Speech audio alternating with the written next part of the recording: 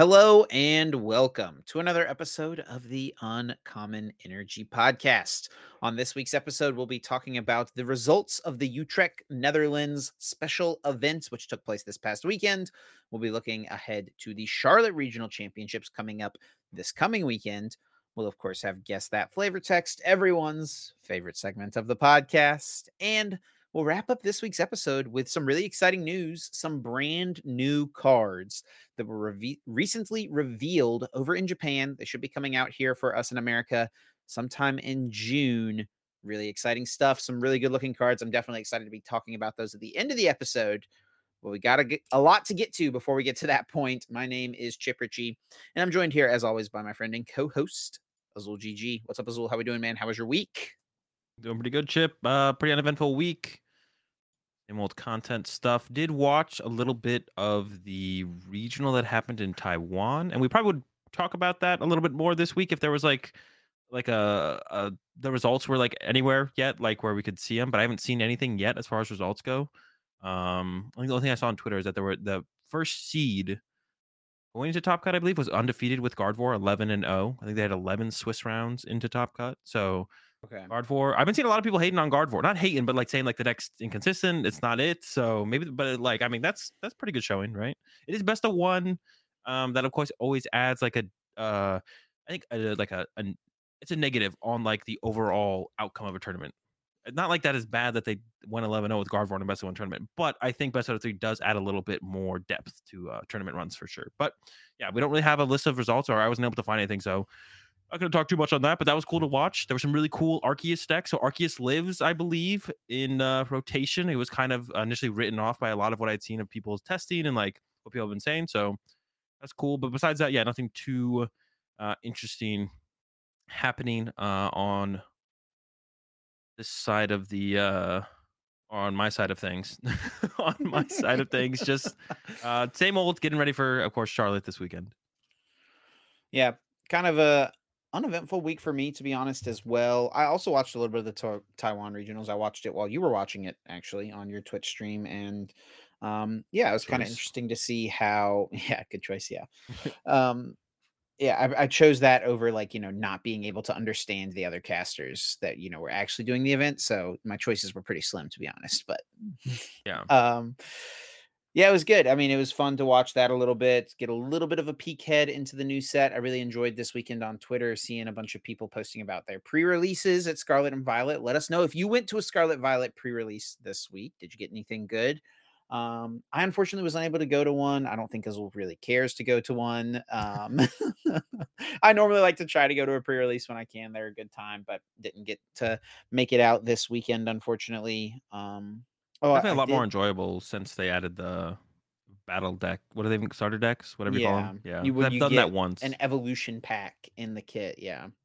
Mm. Yeah, I remember pre-releases when you just literally got handed 7 packs and it was like, Yeah. good luck. Decks were so bad then. It was literally if you pulled an ultra rare and you played that ultra rare and 39 energy cards and that was Yeah. it. Yeah. That was the only deck building option you could have.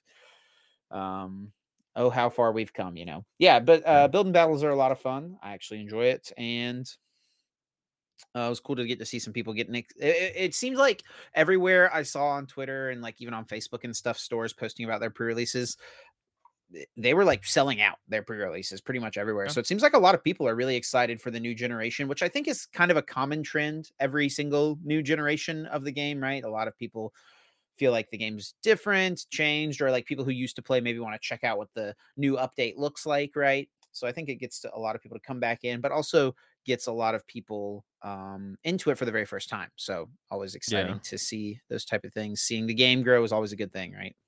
Yeah. Like that. And then also like, I mean, we've been in the same format for so long. People just want to see something new and different. And then That is true. I had another thing I was going to say, but I completely forgot. It got sidetracked. Oh, I guess the new cards as well, like the new borders, silver borders, like cool new cards in that aspect as well. I could be a reason. I was actually like looking at the cards as far as like the collecting side things go. There's no there's no, I feel like there's no big card in this set for collectors. I mean, do people care about Miraidon and Koraidon, or I don't know. Well, yeah, there's like the alternate arts of Well, each yeah, of but them, the like collector there's rares no or whatever. Charizard in this set. There's no Charizard or anything. I Yeah, feel there's like, you know full what I'm art saying? Miriam though. That's what people care That's about. true. Full art Miriam. Why they care about it, I'm not here to speculate, but I think we know.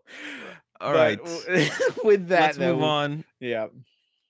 Talking about Utrecht. I don't quite know how to pronounce it. I think that's pretty close, though. I had people telling me in chat the other day how to pronounce it. So I'm pretty close there. Utrecht special event.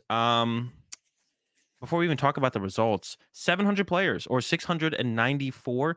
And I actually got curious the other day as well. So I went and looked up what was the last biggest relevant special event.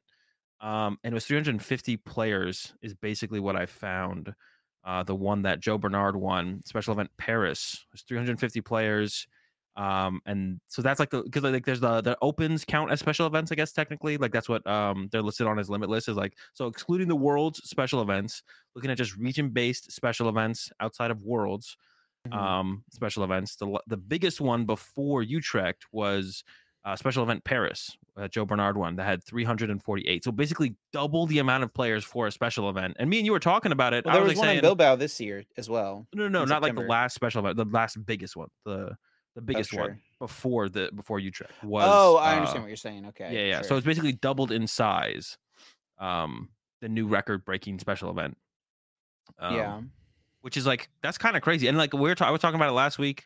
Like sometimes not all the top players go to these, even if it's in their region, because it's a special event, not as much on the line. You know, like you win, you get like 3 booster boxes or a case or whatever. You don't get 5K.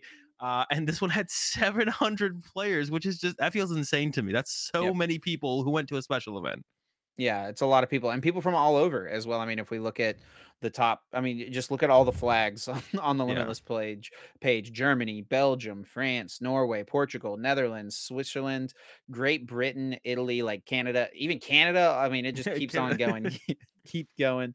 Yeah. Um, Yeah, very cool to see. I mean, I think it's just like people are excited to play Pokemon. People just are it's really cool to see like even with nothing on the line except for points. I guess that's probably the biggest thing, right? People want the Yeah. points. That's the thing that they're after here because this even though there's no money on the line, it is just about getting the championship points to go to Worlds. And this is like for a lot of European players going to be one of their best chances. And especially some of the players who maybe didn't even get a ticket into their own international championships. They Yeah. were like, yeah, we got to hop over there to the Netherlands to make something happen.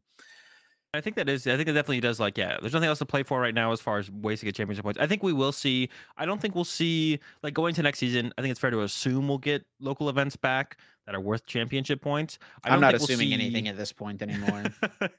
I don't think we'll see like regionals numbers dip, but they might plateau a little bit because like there definitely is like if you're not going to any special event or any local events, you know, every weekend or every other weekend, you know, because that's what it felt like sometimes that you could go to like local events every other weekend, depending where you live. At least here in the States, I know it's a little bit different in Europe. That you're probably not going to go to as many major tournaments, right? Whether it be just kind of, you know, you get your fill of playing IRL Pokemon, or you have enough ways to get championship points outside of the regionals. Like people are probably going to like 2 or 3 more major events than they would on average. I would say probably. Yeah, definitely. Yeah, many factors leading to why the tournaments have been so big recently, and I hope the biggest one is just that the game is growing. Yeah, I don't think. Um, Yeah, I don't think the numbers are going to decrease next season, but I think we might plateau for a season where it's like yeah, we got sure. 700 players at a special event in Utrecht. If we hit that again next season, I think that'd be great. And then maybe after that, we can look for some season or two after that. We'll look for some growth, assuming we get special events back. If we just only have major tournaments, then I see no reason why we wouldn't be easily hitting these numbers every single time. Well, speaking of Utrecht, we can look at the results, and we see here on the Limitless page, first place Nico Alabas getting the win with with Arceus Duraludon. So this is Nico's third major event win. He won regionals and he's won OCIC in the past, now winning a special event with Arceus Duraludon of all things, which I gotta say is not a deck that I would have expected to see him choosing to play. Um, Especially, I think like didn't Robin play Mew or something like that, right? Like, and I feel like they usually work together, Yeah, but Robin and Philip were on a Mew build. For they brought the cups back. There was yeah, switching cups in their Mew deck. We haven't seen those in a while. It's like pure, like going for like a pure consistency build of Mew and just trying to out, like execute your strategy every single time, and hope that that's enough to beat your opponent. Kind of build. But yeah, Arceus Duraludon getting the win, and there's really nothing crazy in this list. It's pretty straightforward Yep. and standard to what we've seen. He's got the one Temple of Sinnoh in here, two Lost City. That kind of feels like where the variation in these Arceus Duraludon lists come from is what stadium do they choose to play? I Yeah, see that's kind of it. Like, collapsed in stadiums sometimes, but other than that, like these counts have pretty much become standardized for this deck. yeah, I don't even know. Like, yeah, like the only thing I think you'd ever cut to maybe add room for anything else would be cutting one of the Evolution Incense, but yeah, it's basically the stadium count is the only thing that adjusts. Now that people have added, like, the choice belts kind of become a staple in the deck because it's good in the mirror Right. match, good against the Dragonite. The only thing that's like changing is like what stadiums do you play. We saw Zach Lesage in top 4. Uh, week previous, was it 2 weeks ago? Week ago? Week, I A don't know. week previous. Yeah, week previous with the Triple Collapse Stadium. Lost Cities, Temple of Sinnoh, definitely like seems to be we've given up on Training Court and Crystal Caves. That's for sure. That's no longer a thing. People were doing that for a while. That was kind of the go-to, but that's not happening anymore. Like at all. we're pretty much locked in. Either is it Lost City or is it Collapse Stadium? It feels like, but that's like the only choice to make. And besides that, you got like a pretty good. I mean, you have a pretty good 60 card core. Like the stadiums are going to be stadiums. It's just which stadiums, right? So Right. And Zach actually ended up going to Utrecht as well, got top 4 in Vancouver, 3rd place, and then went to Utrecht and got day 2 again, 39th place finish with the same deck, just played the same 60. And I think if you're going to play Arceus Duraludon, like we said, like there's just not a lot of room to change stuff, it feels like. And it's just not no. necessary. It's not like a bad thing. It's just like Yep. the deck is where it is, and there's no reason really to adjust it. I mean, this meta is kind of played out. Um, and it Is I it don't know. though? Because if we look at the rest of the Well, results in the chart, there's 3 Gudra in top 8, and it gets a little bit crazier after that. But let's talk about the Gudra next because Vinny got second place. Stefan in another top 8 with Gudra, not getting to the finals this time, losing in top 8. I'm not sure top if Stefan 4. lost to Nico or Vinny, or I losing think in top 4. I think he lost Yeah, the mirror, yeah. okay, lost the mirror. It sounds like, and the definitely the spiciest list was Stefan's as far as the Gudra list go. I looked at all of them. And there's an Articuno in there, which is definitely interesting. Has to be for the Lugia matchup, of course. I can't imagine like you're really trying to use that too aggressively in any other matchup, but probably decent against Lugia, I guess. Like if they don't have the switch card or can't find it, you kind of force them to have it on that turn. But even then, you're still getting that 70 damage in there, which lines up pretty well, I feel like, for Gudra's math. Like you can paralyze the Stoutland, stop that from attacking, so you can clean it up next turn with the Gudra, paralyze a Lugia in the active, clean it up next turn with a choice belt, or hit it twice with the Articuno and then go into the Gudra to clean it up. So it can kind of buy you some time, it feels like, is the kind of the point of the Articuno. Yeah, and I think that this is like for I don't know, I would have thought going in for a Gudra deck to see a lot of success, it would have needed an innovation like that, like something for the Lugia matchup. Because as it stands, overall, like I mean, if we look at the way Vinny's list is built, it's pretty similar to just what we've seen more recently, right? Yeah. With the double Roxanne, the one Drapion, and a lot of people really just don't feel like this deck has a great Lugia matchup. And I mean, it's probably not as bad of a matchup as I think people tend to Make it out think to it be. is. Yeah, Yeah. yeah. It probably the percentages probably do run a little bit closer than people think. I mean, triple Temple of Sinnoh is pretty decent, obviously. But I would have thought for a Gudra deck to really make a deep run, it would have needed some sort of innovation like the Articuno. So it's cool to see the Articuno, but also it's not necessarily what was needed, right? Yeah, we see Vinny going with like a little bit more. Well, the Vinny's list actually, and I think I think Stefan ran this list as well back in Oakham. I want to say it is. Let me find this real fast. Something similar. Yeah. Alessandro placed the highest with it, 16th place. But I think I saw a tweet from Alessandro saying that they talked to Stefan. If Stefan wasn't even at this tournament, I don't really remember. So sorry if I messed that up. But there's a Pokegear build because we saw Stefan Oh yeah, initially sure, doing sure. well, getting second with Gudra with the Luminium plus Quick Ball, and then we see Alessandro get top 16 at Bochum with a Pokegear build, no Quick Ball, no Luminion. And then we see that kind of being innovated on a little bit further. And also, this is also another tournament. Bochum, actually, there was a different Gudra list that did get second place. That was with the Quick Balls and the Luminion. And now we see the Pokegears coming up again, though, in Utrecht, in Vinny's list and Stefan's list. Vinny, both of them going down to 2 Pokegear. And then we see like the big difference is just the second Raihan in Stefan's list, plus some more water energy, one less ordinary rod, and then playing that that Articuno to try and give you like another route into the Lugia matchup, giving you like another kind of option to play with that your opponent has to kind of deal with and play around and stuff like that. And I mean, I guess I don't know. It's weird. Like, are the Gudras the reason the Lugias didn't make cut? Because if we look at top cut, there's the three Gudras there. And I guess Lauren's list we could talk about as well, real fast with the Gudra. There is the Quick Balls and the Luminion in this build. So it kind of like if like one kind of build of Gudra made top 8, it would be like, okay, that's the build. But there's like three, I guess not really three different, there's like two different builds. Is it better with Luminion Quick Ball, or do you think it's better with the Poke Gears? Yeah, I think I would probably lean towards the Pokegears. I mean, obviously, results based as well. They did Yeah. finish better, right? Yeah. But Stefan's just one of the premier best players in the entire world.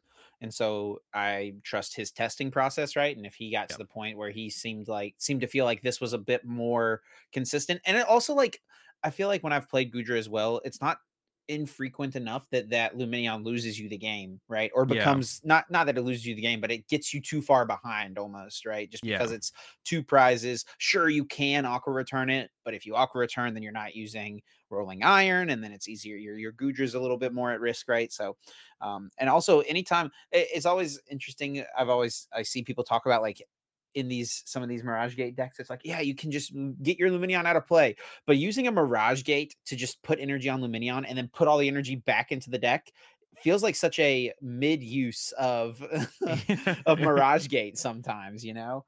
Yeah, and then you didn't Um, attack with your Gudra for turn, so it's kind of a sitting duck. You're not taking the reduced 80 damage, and you're just like, well, just hit me. You can hit me as hard as you want now, and that, like, because the point is like you get your Gudra set up, you attack with it, so you're taking that reduced damage.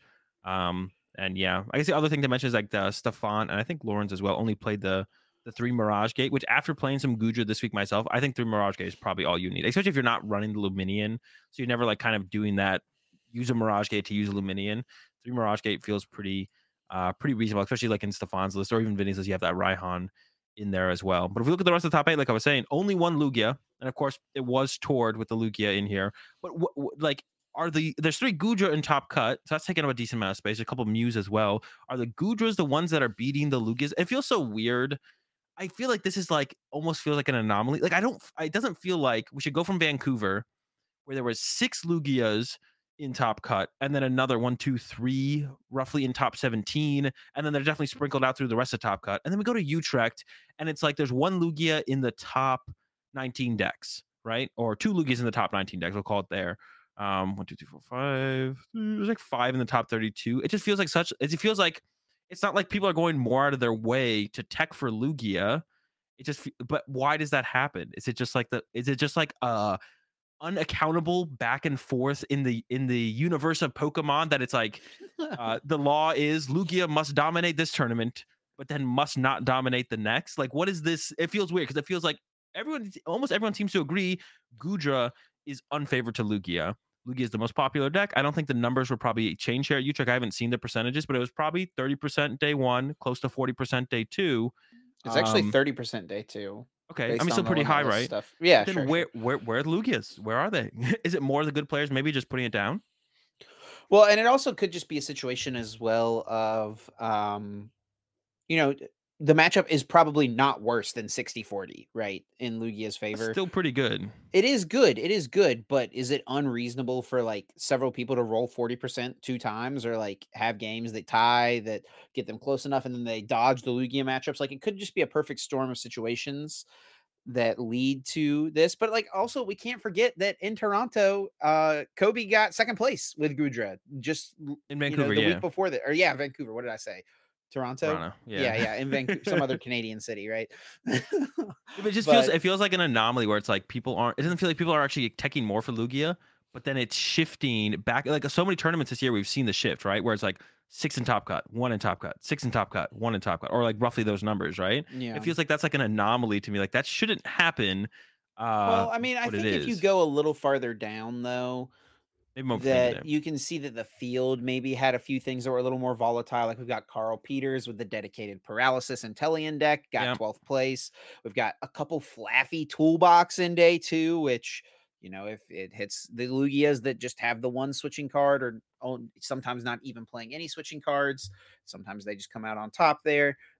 Mew as well. If Mew just wins enough coin flips, like there's a lot of Mew in day two. I don't know what the numbers look as far as Aerodactyl goes. We actually could look at that real quick of the Yeah, Mews maybe in you're day right. Maybe two. I do think Mew is like slightly favored against Lugia, like 52% maybe or something. Sure. But maybe you're right. Actually, the Maybe majority the though, the majority though did not play Aerodactyl.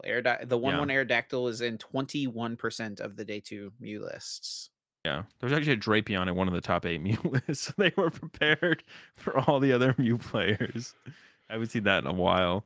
But both the lists were pretty straightforward. It's kind of like the lists that we saw do really well back to back in San Diego into Bochum, which is There were like two straightforward. people in Utrecht that were playing Mew with Drapion in it. Oh my gosh, they knew something and no one else did, I guess. Yeah. Yeah, I mean, yeah, it's interesting. Maybe the meta was more hostile than I'm thinking because as you do reach out of top 8, it's like okay, Yeah. Gudra's not that hostile towards Lugia. It doesn't seem. Oh, it doesn't seem like it, but maybe the matchup isn't as favorable as anyone thinks. It does kind of feel like that way sometimes, where there's kind of like a notion that's kind of projected throughout the community, and maybe it's like genuinely how some people feel, but then it kind of like everyone latches onto that idea of a matchup being one way when it really isn't actually that favorable or unfavorable. And it's just kind of like that's what people are saying, so that must be true, right? Like someone said it first, and someone just kind of agrees with it, and it just kind of carries on. And not enough people actually tested the matchup, so maybe it's not actually that bad. But in my testing, in my playing of it personally, I do feel like it is slightly unfavored, or like it's unfavored for Gudra. If you could avoid Lugia all day, you'd be chilling.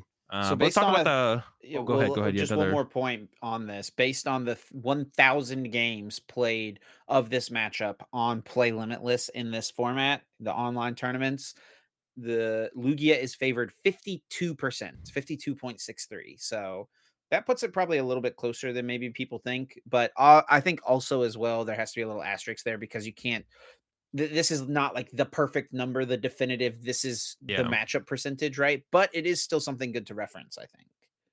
yeah, And also, definitely. interestingly enough, Mew 48% win rate for Lugia. So that puts it at that 52 that you said as well, favored for Mew. Yeah, just 52. And maybe that's all that Gudra's unfavored is. Maybe it's just like a 52. But yeah, speaking of the one Lugia that made cut, it was Tord with Lugia. So staying true to the Lugia, this whole format so far. And the list was interesting for sure. Not because there was anything cool in it, because there was nothing cool in it. And it literally was just probably close to maybe the most like straightforward Lugia list you could possibly play. 17 energy. The thing that I think is funny about Tord's list is it has 17 energy in it, which most people are like up to the 16 number now, but still not playing the V Guard energy. Still anti V Guard. Committed. Yeah. We had nothing spicy at all, right? Really not. I mean, he does have the 4-3 Lugia line. So Yep. like the majority of lists going into this were at 3-2, it Mm-hmm. feels like, right? So it has the 4-3. But other than that, yeah, I mean, it's just maximum. This is typical toward maximum consistency, right? Yeah. What we're Uh, used to seeing on his end. Of course, that is going to end up in some unwinnable scenarios and matchups, which we saw Tord hit. Oh, that's right, because Tord did play against Nico in top four, so it had to be Vinny versus Stefan. And Tord even tweeted out before the top four match started, about to start top four and ready for a swift exit or something like that. Because Yeah. no vacuum to deal with the parasol. Once a parasol gets on a Duraludon, the game literally just ends, and Nico would just win eventually. So pretty like almost an impossible matchup for Tor to try Like and Nico beat doesn't even have Nico. to put energy cards on it. Doesn't even have to Yeah. attack. If Nico just and Nico assumedly had knowledge of this as well. Because also, if you look at towards picture he posted on Twitter, right above it is Nico, where Nico was setting up to post his picture. So like, these guys were cool with each other, kind of knew the situation, I feel like. Oh, they get Um, the. I didn't realize they got the. That's cool that they got the medals for it. I thought those were only for regionals. So that's cool that they oh, actually it got. is interesting. And it actually even says regional on it. You probably can't see it, but right Huh. there, it does still say regional. I mean, I definitely feel like special events, especially with how big they've gotten to at this point, should definitely count as they're like I like to like think of like ICs and regionals as like major tournaments in the Pokemon TCG, like major wins. I think like I mean special events I think fit that category at this point as well with how big they get.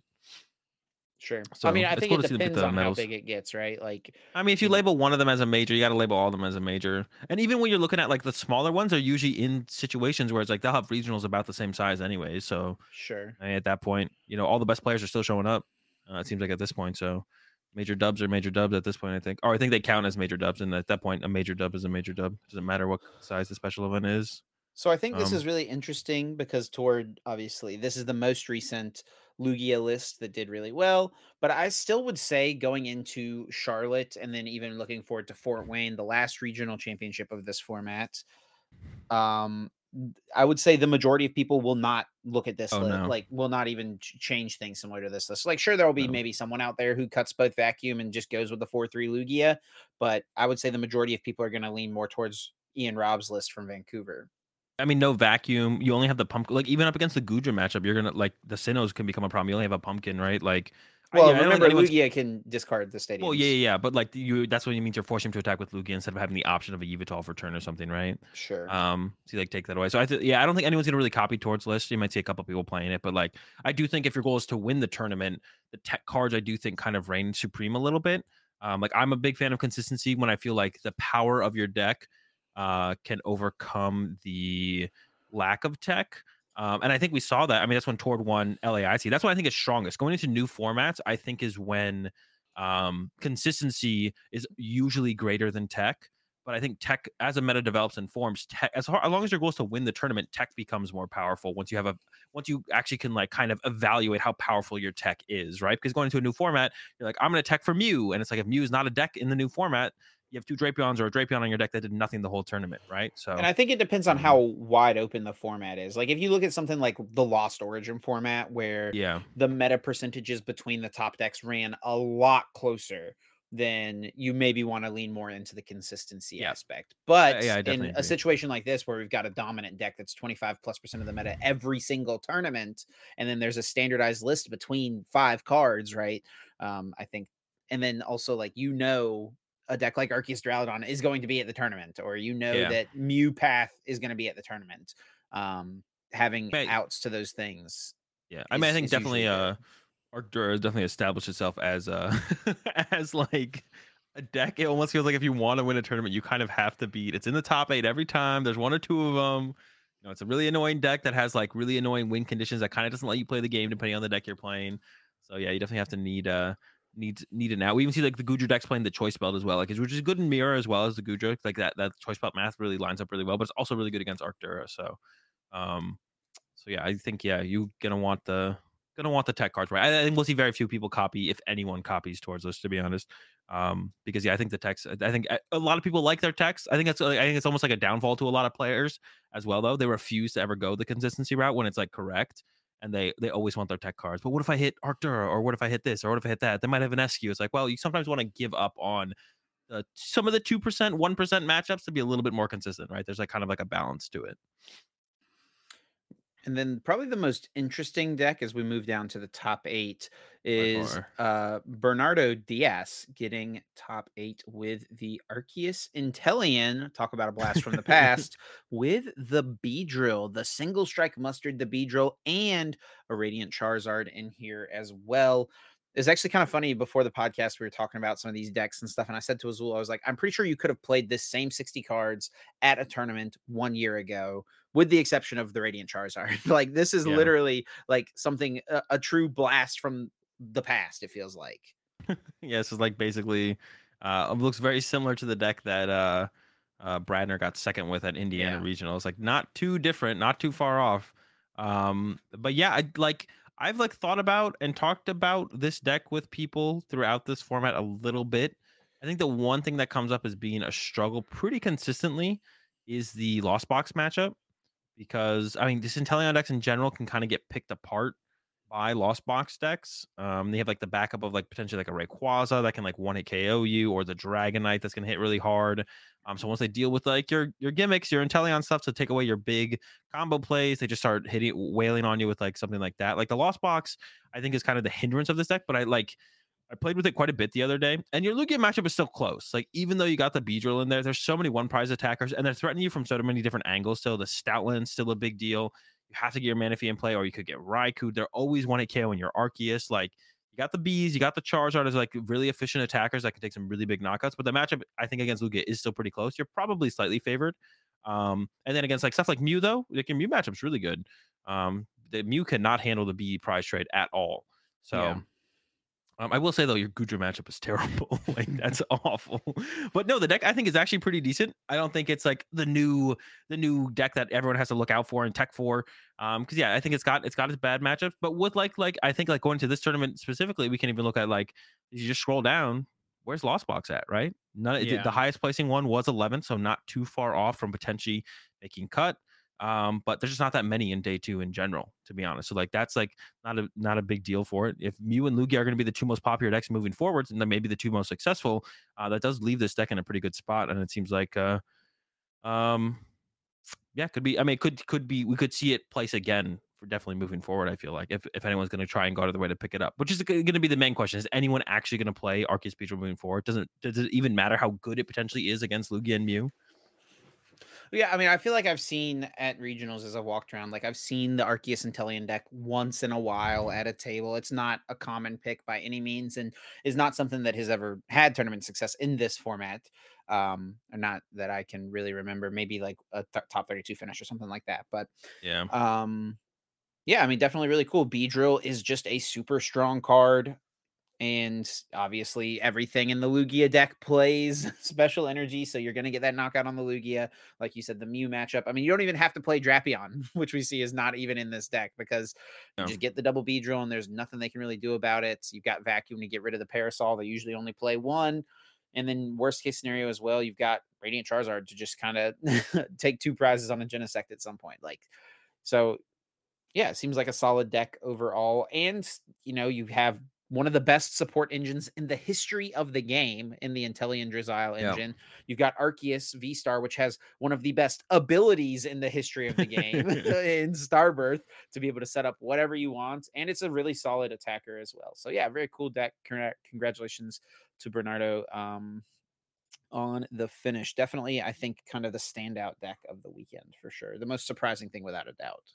Yeah, definitely, definitely. Yeah, it was gonna be tough for them, I think, to get through this top 8. Like I said, I think the Gudra matchup's tough, and there's a Arctura lot is lot of them out there. it's probably I not don't great either. that one's, like, manageable because of the Charizard. For one, like, I actually hit one on ladder the other day, and that one felt manageable because of the Charizard, like, towards the end game. Like, it's probably close to, like, 50/50 because your first Arceus is hitting their Arceus with your double turbo, then you set up an Arceus with 3 basic energy, so, Maybe it would of course, feel you're better gonna if there was like a Clara or something like that in the deck to just get two uses of the Charizard, right? yeah, I mean, yeah, Ordinary Rod, but that is definitely, like, a steeper, or a Oh harder yeah, thing to there is kinda the pull ordinary off. rod. Okay, yeah, Yeah. yeah. Yeah. So no, yeah, the deck's pretty cool. I think it has like a decent amount of matchup, and like the biggest thing that I would say, like you have like a good Reggie matchup too. You got the infamous Dunsparce Manaphy to beat Reggie that everyone tries to utilize. Like you got the Reggie matchup on lock. It's just like Lost Box feels like the tough one, but yeah, Lost Box on the decline for sure right now. So, and then yeah, to kind of close out the top eight, we had two Mews. We mentioned them a little bit. One at Drapion, neither of them anything special, and that's the top eight from Utrecht. Yeah, and we can look at our predictions as well from last week. We had the over under for Lugia in cut at 4.5. Azul took the over. Your boy took the under and got it right. Let's go. um But I mean, I don't think like if you put the over under at like 1.5, right? We're both taking the over every time. Like one Yeah, yeah, Lugia in top eight is definitely the big surprise here. And then for yeah. non-Lugia deck to make top eight, Azul picked Mew, I picked Lost Box, and Azul was correct on that one. Yeah, man. I mean, Mew's always gonna be able to hang. Lost Box is not has been struggling recently though. I'm gonna try and change that though. Oh, Hopefully. a little precursor into what's to come this weekend. And I speaking mean, I'm of always what's down to to play come, yeah, I'm always down to play Lost Box, but last tournament I ended up playing Lugia, so who knows? Yep. And speaking of what's to come this weekend, we do, of course, have the Charlotte Regional Championships this weekend. I'm excited for this one. It's my home state. I live in Raleigh. Charlotte is about 3-ish hours away from Raleigh. So be driving down Friday morning sometime, be hanging out at the convention center during the day on Friday. So looking forward to it. Always nice whenever you have a close regionals. And um, yeah, just overall looking forward to it. I have good memories of Charlotte regionals. I got top 32 with one of my favorite decks I ever played at a tournament back at Charlotte regionals in 2018, which is the Zorro counterbox deck. I was a big fan of that deck. I worked on it kind of by myself, and um What Looked deck at was some that? lists online. Zoro counter, like the counter energy deck with like Sudowoodo and Oh, yeah, yeah, Shaman yeah. I and remember that deck. Yeah, yeah. Kartana GX. One of my all-time Awful deck. favorite cards, Literally Kartana terrible. GX. No shot, dude. The deck Deck was was so so good. bad. I remember we played games the night before the tournament. You and me? Oh no, that was at St. Louis. That was at St. Louis. I just beat you up with Buzzrock like over and over again. We played a I couple. don't remember That this. was St. Louis though. That was a different tournament. I That's a don't different remember. tournament. Must not have happened. Must not have happened. um, but yeah, Charlotte's coming up. I think the biggest question I think to ask initially is, I mean, I said last week I didn't think Gudra was a good play. I didn't think Arc Dura was that good of a play. Utrecht comes around, Dura wins, Gudra, 3 Gudra in top 8. I don't think we'll see this replication of success from Gudra. But it feels like it has to be a deck that can be respected from here on out that could push for a top 8 every time, pretty much, right? Yo, definitely should be respected. I mean, it got second in Vancouver and then 3 top 8s here. Yeah, it should be on everyone's radar. I think the question for me is going to be, are we going to see the meta share jump way up again like we did for Orlando? We're kind of found ourselves in a similar situation as we did in Orlando, right? It did super well at a European event, and then coming into Orlando, it was kind of like the new hot deck. Everyone played it. It was something like an 8% meta share deck, and it didn't do Yeah. that good. There was one in top 16, no other ones did great, a couple in top 32. And then it kind of died off for a little while. Then we see a couple of finishes here and there. And then boom, 3 in the top 8 of a European event. Are we going to see it be because it had dropped down to like a 4% meta share deck. It'd been cut in Yeah. half pretty much. Are we going to see it jump back up, flirting with that 10%? I don't think so. I don't think we'll see it push that hard, but I'll definitely see like an increase from what we had been seeing at 5 to 6 probably. other North American events, right? Yeah, it'll probably be around a 5 or 6, and that's what I expect. Actually, I think Ardura will see the bigger increase. Um, how much Ardura was there at? What was the most recent regional? Knoxville? No, Vancouver. How much Ardura was there at Knoxville? It was like a five Well, percenter so again, that's right? the interesting thing is that they've both been Arctura and Gudra for like both of these most recent tournaments have been right there with each other on the meta Like share for four or day five. one. It's been like 5, 6 or Okay. 6, 7 even. It's like Yeah. one of them is on the graph, one of them is the next one off the graph, but it's I think it was in Knoxville or something like that. Arc Gudra or sorry, Gudra was on there at 53 people playing it, and then Yeah. Duraludon was 52 people playing it. It was just right off the chart. So like Yeah. these no I think that it's probably gonna be something similar. Like, they're gonna Seven, be the eight. 2 decks next to each other, but they'll just both have increased in play. Yeah, probably. We'll probably see like 7, 8, maybe 8, 9. 8, 9 seems like a lot. I feel like we've had. It seems like Arc Dura never had its hype tournament, like because it's existed for so long, I guess, and it has had. I mean, it's not like Guja's success has been like that much better than Arc Dura's, but Guja was like a newer deck that everyone thought was dead and didn't exist, and it's like, oh no, it actually is a deck, and it's actually kind of good and kind of cool. Well, Whereas Arc Arctura Dura is did like, actually win a regionals. Gudra has not done that yet, and Arctur also did win this special event, right? wait, what So, regional did it win? it won, Milwaukee last year, right before NAIC, remember? Oh, okay, but that's like I thought you meant like this season. No, Yeah, no, yeah, yeah, it did no. win last season. Yeah. Um, yeah, so Archer has been around for so long. I feel like that's one of the reasons it's kind of like it won't have like a hype event where it's like a 10% deck all of a sudden out of nowhere. I think Guja's had its hype, so I don't think it's gonna all of a sudden like have a big influx. But yeah, maybe 7, 8% on like each of them between 7 and 8, 6 and 7. I don't know, somewhere in there. I think we'll see them. I still wouldn't play either of them, nor would I overly recommend you play either of them. But I think I mentioned this last week as well. I was like, if you are playing Gudra and you feel like you're favored against Lugia, or you have some way to make it favored, then that seems like a pretty good play to me. But I haven't been able to find that. And even with 3 of them in top 8, I probably won't be revisiting Gudra at all. But if it makes you revisit it, I mean, as long as you can pull at least a 50-50 against Lugia, the deck's pretty good, right? But I feel like it's still not quite there. So I'm still not a huge fan of the Arctur or the Gudra, but I think we'll see a little bit more play out of both and probably a decent amount of success out of both as well. Let's also not forget that its Mew matchup can be questionable. Obviously, you have Drapion, right? And Well, I think the the Double Gudra's Roxanne. 50-50. Arcdura does not have a good Mew matchup if they have the horn, but I think No, Gudra's still yeah, like 50-50. sure. Um, Okay, one a question I just thought of that I wanted to ask. So let's say you're someone who played a lot of Arceus Intellion last season, right? It was one of your go-to decks. You know, it was a 3 deck format for a while, right? We had the Mew, we had the the Palkia, and we had the Arceus Intellion. Great format. Yes, so good. Better than this one, worse than this one. But let's say you're someone who really enjoyed playing Arceus Intellion last format, or you at least have a lot of experience with it. You haven't given it much thought going into this one. You're sick and tired of Lugia. You're sick and tired of Mew. Is now the time? Is seeing Bernardo get the top 8 all that you need as someone who really enjoyed this deck in the last format to give yourself an excuse to pick it back up and run it back for this weekend, or maybe I think Fort Wayne even in a couple weeks?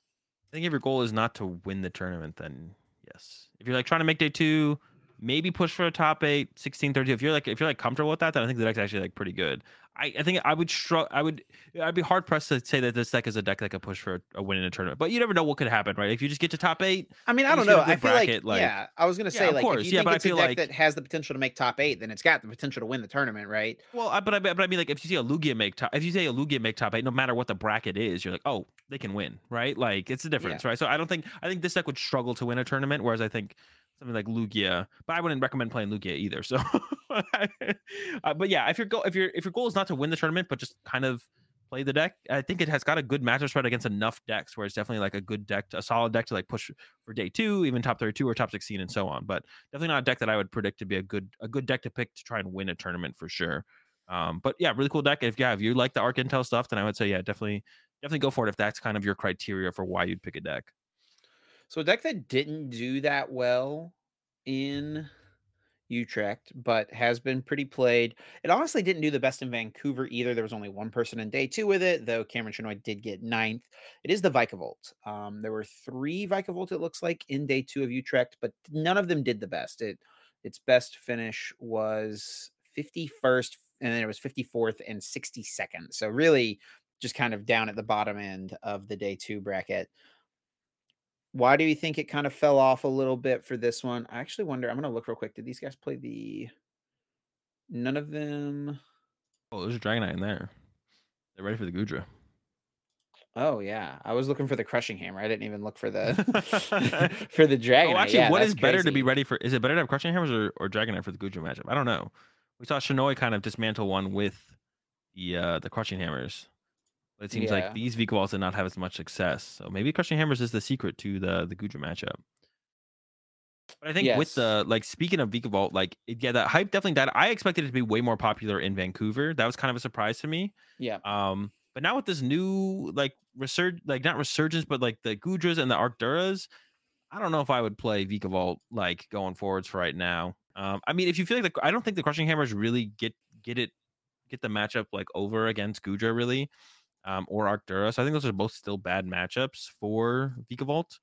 So yeah, I'm still not a fan of the Vikavolt as a play. I don't think I'm a fan of it right now. I was a little bit more of a fan of it previously. And I've done a little bit more testing with it as well. Like Reggie's is also a deck that I feel like you're not favorable against as Vikavolt if your opponent plays well. But one thing I want to point out because I just saw one of them made day two in Utrecht was and the deck's basically disappeared off the face of the earth. The Etern Wheezing. Just want to say it's still a terrible deck.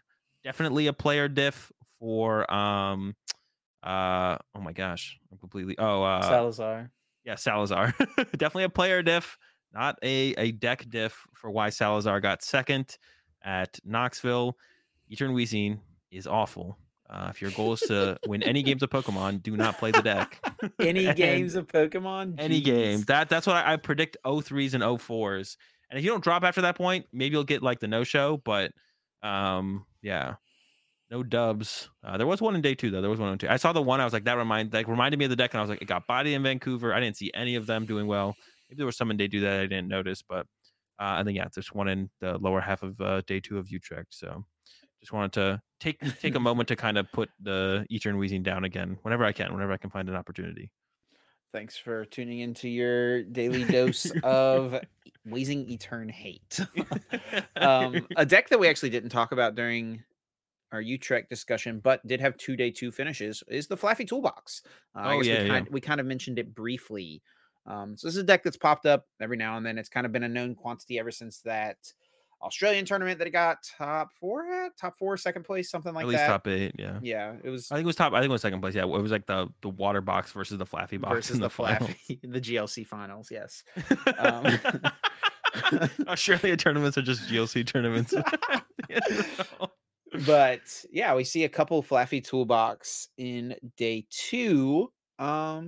Yeah, is there anything that's changed that makes this deck any better? Is it worth someone potentially picking up in Charlotte this coming weekend? What are your thoughts? I mean, the deck is definitely fun to play. Yeah. I mean, once again, it's another deck that like has like a bad lost box matchup. Usually, the Yeah. decks that like can like just body Lugia just get bodied by lost box. Like you literally can't beat both the decks like heavily. Usually, it feels like most of the time. And we've seen that kind of dynamic happen before in the TCG Force. That's like something new. Actually, both lists look pretty similar. So maybe doing some cooking together. They both have like the Luxray V and stuff in here. I mean it's okay, right? Like theoretically, your Lugia matchup's gonna be pretty good. The paralysis, like even if they have a switch card, like a lot of people do, the Bird Keeper or the Escape Rope, you have so many paralysis attackers. You know, it's Yep. not going to be able to be enough to like get around the amount of paralysis plus the type advantage. Oh, I I think didn't you're going to even come up a realize. little Yeah, bit the short from Luxray, the the Luxray also paralyzes, which I didn't even yeah. realize. Yeah, but you're gonna come up a little bit short, I think, against stuff like Lost Box. I said it's a terrible matchup. Reggie's seems pretty tough.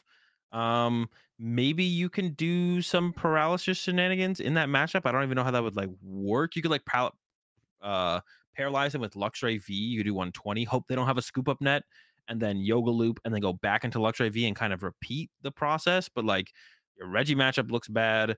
I think it just really rides off of the good Lugia and the good Mew matchup, right? Like that has to be what it's feeding off of quite a bit here. Your Guja matchup, I mean, your Guja matchup is probably bad. Your Arctura matchup might be fine though, because Guja has so many switch cards, but Arctura has like two switch cards, so you can eventually like Yeah, but lock down Arctura has Arctura. big parasol. But Okay, yeah, what you do have never though is mind. Raichu to just absolutely nuke the Nuke. That's Duraludon. true. That's true. Yeah. So I don't know. It doesn't seem great. I think it's just kind of it's a cool deck that if you hit enough Lugias and Mews, you're having a good time. If not, you're not. And I think majority of the time you're not going to be hitting enough to actually like do well enough with the deck. So it's a cool deck, but like you really need Lugia and Mew to be like 60% of the meta, which it just isn't. So, I mean, are we attributing a lot of the success of some of these decks to just like the Beedrill deck, like the Flaffy Toolbox, even like the Inteleon Articuno deck?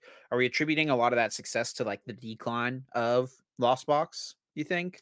I think part of Um, it for sure. Yeah, it definitely has to be part of it.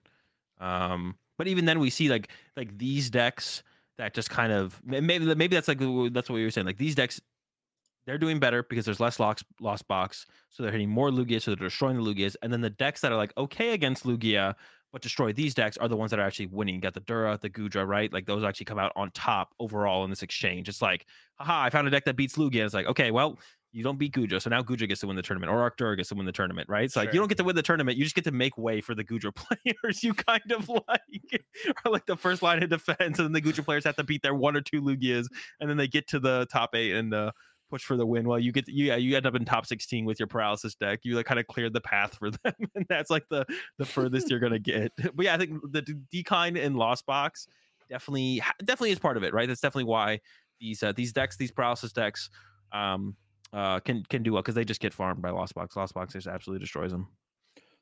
So let's do our predictions then for Charlotte this weekend. We're going to keep the over under for Lugia and cut at 4.5, even though we're It's a coming bounce off of a back tournament. tournament where it was just one. Like, I think that this is the lowest that maybe the over under should be for this format, just based on kind of what we've seen so far. So over under 4.5 Lugia and cut. I'm gonna go under on this one. Yeah, maybe I don't know if we're going to see that change here though in North America. I feel like there's too many Lugia heads Yeah. in North America. I feel like we're not going to maybe see that shift of more of the better players kind of putting it down, which I feel like is what we saw a little bit Yeah. at least in Europe. Even if they weren't switching to because yeah, we saw like the Schultzes playing Mew and stuff like that. So I'm gonna go under though. 4.5 is still a lot. That's a lot of Lugias I need to make cut. I plan on hopefully not playing Lugia again, and I plan on being in cut. So I'll be one of them. I just need like a couple You've like said five that a other lot people, this year, four other people to join me. and it hadn't. I'm trying, Chip. I'm trying. I believe in you, Azul. I believe in you. I'm going to go with the over here because I don't think that anyone who's been just dominating with Lugia this entire format, the Not putting it Hedricks, the down. Bradners, the Fentons, like these people are not putting the deck down. Ian Robb, like these people are going to play the deck again, like almost definitely. And so I'm gonna just um put my bets on that they're just going to keep rolling with the same deck, and those players are going to probably be in top 8 once again. um, That's a pretty safe bet. we didn't really speak much on Reggie in the Utrecht discussion, but it did pretty decent throughout the tournament. You were noting before we started recording that of the Reggies in day 2, the majority of them were in the top 32 or like the Yeah, top towards the top half. 40-ish or so. So overall, Reggie did pretty solid over in Utrecht, and we're coming off of Vancouver where it was a 9% day 1 meta share deck. Do you think that Reggie's still pretty decently positioned in Charlotte? Like, I mean, nothing's really changed for the deck. And also, what do you think the best finishing? Our prediction point is what is the best finishing Reggie player? Like, what placement? Um, yeah, first when I read that thing that you when you have it, I thought you meant like which Reggie main will go the furthest. Like, is it gonna be Fontenot or Rahul, is it gonna or be yeah, Rahul who's going all the way? I think I actually don't. I am not as hype on Reggie as I used to be as being like a solid play because I actually think your Lugia matchup is just slightly unfavored. And if anything is if you're even slightly unfavored to Lugia, to me it doesn't make any sense to play the deck. So I do think you're slightly unfavored to Lugia. Unless you can come up with like some new tech for the matchup, a little bit. You see a little bit. I mean, we've seen like the little bit of like evolution from like the escape rope and the boss being added, which gives some flexibility to the matchup. I feel like for sure, but I still feel like it's just not quite there. Now there's this Gudra. There's definitely going to be more Gudras than there would have been if Utrecht hadn't had happened. You really want to play Reggie into an event where Gudra is not as Orlando was probably the most hype it was going to be, but we could see Gudra easily push for like 8%. I want to be like a huge surprise, 7 to 8%. Like, do you really yeah. want to play Reggie? Like, that is an abysmal matchup. It is just horrendous. I don't think so. I think Reggie should like definitely should take a step back for this tournament, and maybe bring it back for the final tournament in the format, Fort Wayne. Yeah, I'm not loving Reggie's for this one either, to be honest. I mean, even stuff like the Mew and the Duraludons, right? It feels like the majority of Duraludon are settling on the Lost City. I mean, that's what Nico won with. So if people are looking to Collapse is play still it, tough though, to be honest. huh?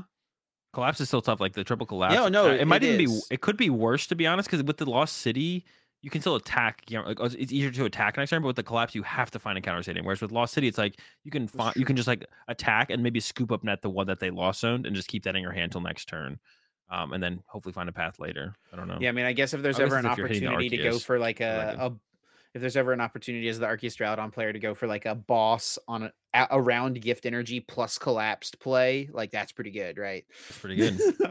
Even better than maybe Marnie collapsed because you're still giving them gift. So, Yeah. um, yeah. So I mean, I think both of us kind of agree Reggie doesn't feel the best for this weekend. What are you going to give the best finish though? Uh, It Oops. seems yeah, a top 16 would still be like pretty reasonable. Even a top 8, like I wouldn't be surprised if someone top 8 it with Reggie. I'm gonna go. I'm gonna be pretty harsh. So I'm gonna go with the top 32, the highest placing Ooh. Reggie. Okay, I I'm was gonna counting say top on 32.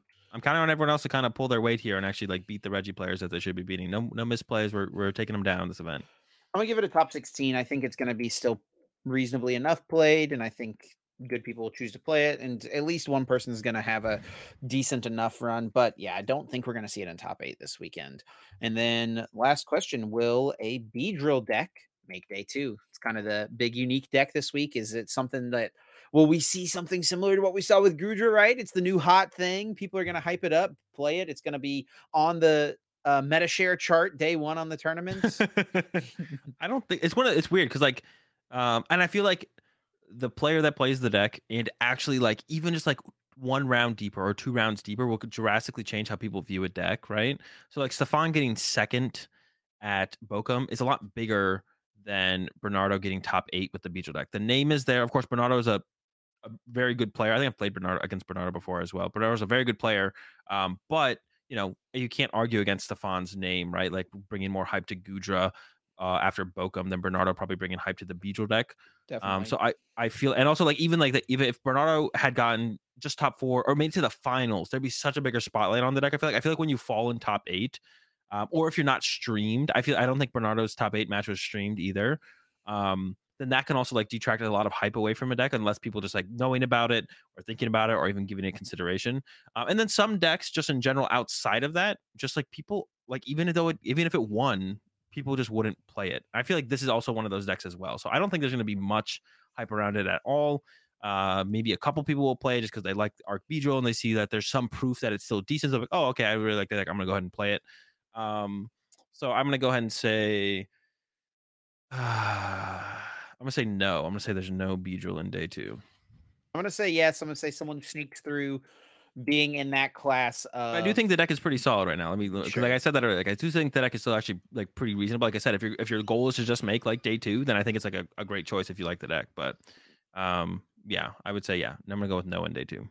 I'm going with yes because, like I mentioned earlier, it just feels like maybe there's a chance someone who played the deck last year really likes the deck, sees that oh maybe it could still be decent, and decides to roll with it. So that's I'm leaning on the back of that. Maybe if Luke Moroso shows up to the tournament, he'll make day two with the the Arc Beedrill, right? Yeah. Seal that's on the back of Celio there. Any other thoughts going into Charlotte? Or you think? I mean, I think we've talked about all the decks. I don't think anything Yeah. changes for me. I don't think anything changes for Lugia. Right? Lost Box is maybe still in a little bit of a questionable spot. It feels like people. It's kind of a deck without an identity still right now. Azul's distracted, but Sorry, what was that, Chip? I said I don't think there's anything that really changes. We've got Lugia and Mew are kind of the same. Lost Box still maybe feels a little bit like a deck without an identity right now. Yeah, I don't think there's really anything else really. Yeah, I think it covers pretty much everything. Well, let's roll into Guess That Flavor Text, everyone's favorite segment of the podcast this week. It's Azul's turn to pick, so Azul, take it away. All right, Chip. Explain the game. Let's get into it. Guess that flavor text. Me or Chip picks a card and reads the flavor text to the other person, and then they have to guess which Pokemon that belongs to. And there are 3 lifelines that they can use. Each lifeline you lose, you do get 1 less point. So if you get it without using a single lifeline, you get 4 points. For each lifeline you use, you get -1 point. Lifelines are what set the card is from, what stage the card is, and then read an attack name. Chip, are you ready for your flavor text? I'm ready, and I'm ready to pull ahead because I'm currently down just 1 single point. So we're going for 2 points this week, getting back ahead. Okay. When she's surrounded by cushions and dressers that I like, she looks just like a princess. Are you sure you didn't like pick up a One Piece card or something like that? Okay, so that all right. That is a real flavor text. It's not gonna be the one I'm gonna use. Someone told me about these flavor texts on the Wait. Generations cards. And I Oh. had to read one of them out. I wanted to just throw one at you. But I have a different What? flavor text for you. It was just so ridiculous. Wait, why did you Yeah. not just go with that one? Because you were never gonna guess what this is. What? Well, Actually, you know what? You might have. it's from But Generations. That is helpful. okay, but I'm gonna go ahead and give you the real one that I picked out. But they're just so absurd. I just wanted to read one of them out and see what your reaction would My be. gosh. All right, the real flavor text for this week is the water stored inside the tuft on its head is full of nutrients. Planets that receive its water grow large. Plants that receive its Oh, water? plants. Did I say planets? Yes. Yeah, plants. All right, the tuft on its head is full of water. Um I mean, water type Pokemon most likely. It could be like a bug type though that like waters like, delivers honey to the plants and stuff though. I mean, one of my first thoughts was Quaxley, and I think there is technically a Quaxley card because it's in a promo. But then Azul just made a really weird face when I said Quaxley, so I'm gonna What's a think it's Quaxley? I know. oh my You keep gosh. talking. I'm gonna look this up. You don't know what Quaxley is? The water starter from the new games? The little duck with the Um, little hat? oh, okay. Yeah, I know what you're saying now. Yeah, I Well, know I that guess one. it's not Quaxley. Let me rehear the flavor text one more time. Okay, Unless confirmed that's not just the Quaxley. ultimate bait and switch right The there. water stored inside the tuft on its head is full of nutrients. Plants that receive its water grow large. Okay, I'm gonna use some lifelines here. I'll start with what set is the card from? From Fusion Strike, Ooh, okay. So it is not Quaxley. unfortunately. Interesting. The tuft on it for nutrients. Okay. Yeah. I mean, I still want to lean towards a water type, but I don't know for sure. Let me go with what stage the card is. Is a basic Pokemon. Hmm. Now, I'm just go ahead and use my last Quaxley one is a as basic well. So Pokemon. yeah, yeah, but it's not Infusion Strike. Oh, wait. I'm not gonna use my last one. Is it? Do I want to lock that in? Could it be Ducklet? I don't think that I don't think there's a Ducklet in Fusion Strike.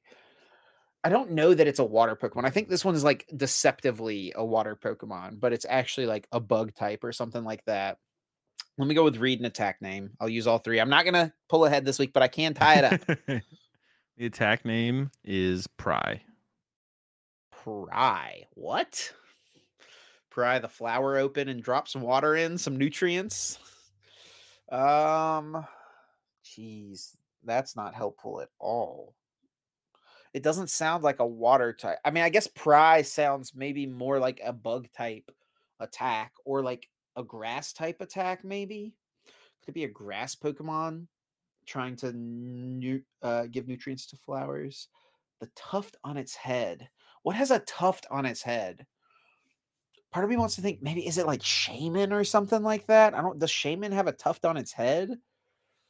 Oh man, I kind of think there is a Shaman in. No, Shaman's flavor text definitely says something about. I mean, this does say Shaman something have about one flavor flowers. It text? says something about plants, though. It says something about Yeah. plants, not flowers. I feel like Shaman's flavor texts all have stuff to do with flowers All right, Chip. I'm or gonna have to get the clock out thankfulness. soon. Yeah, I know.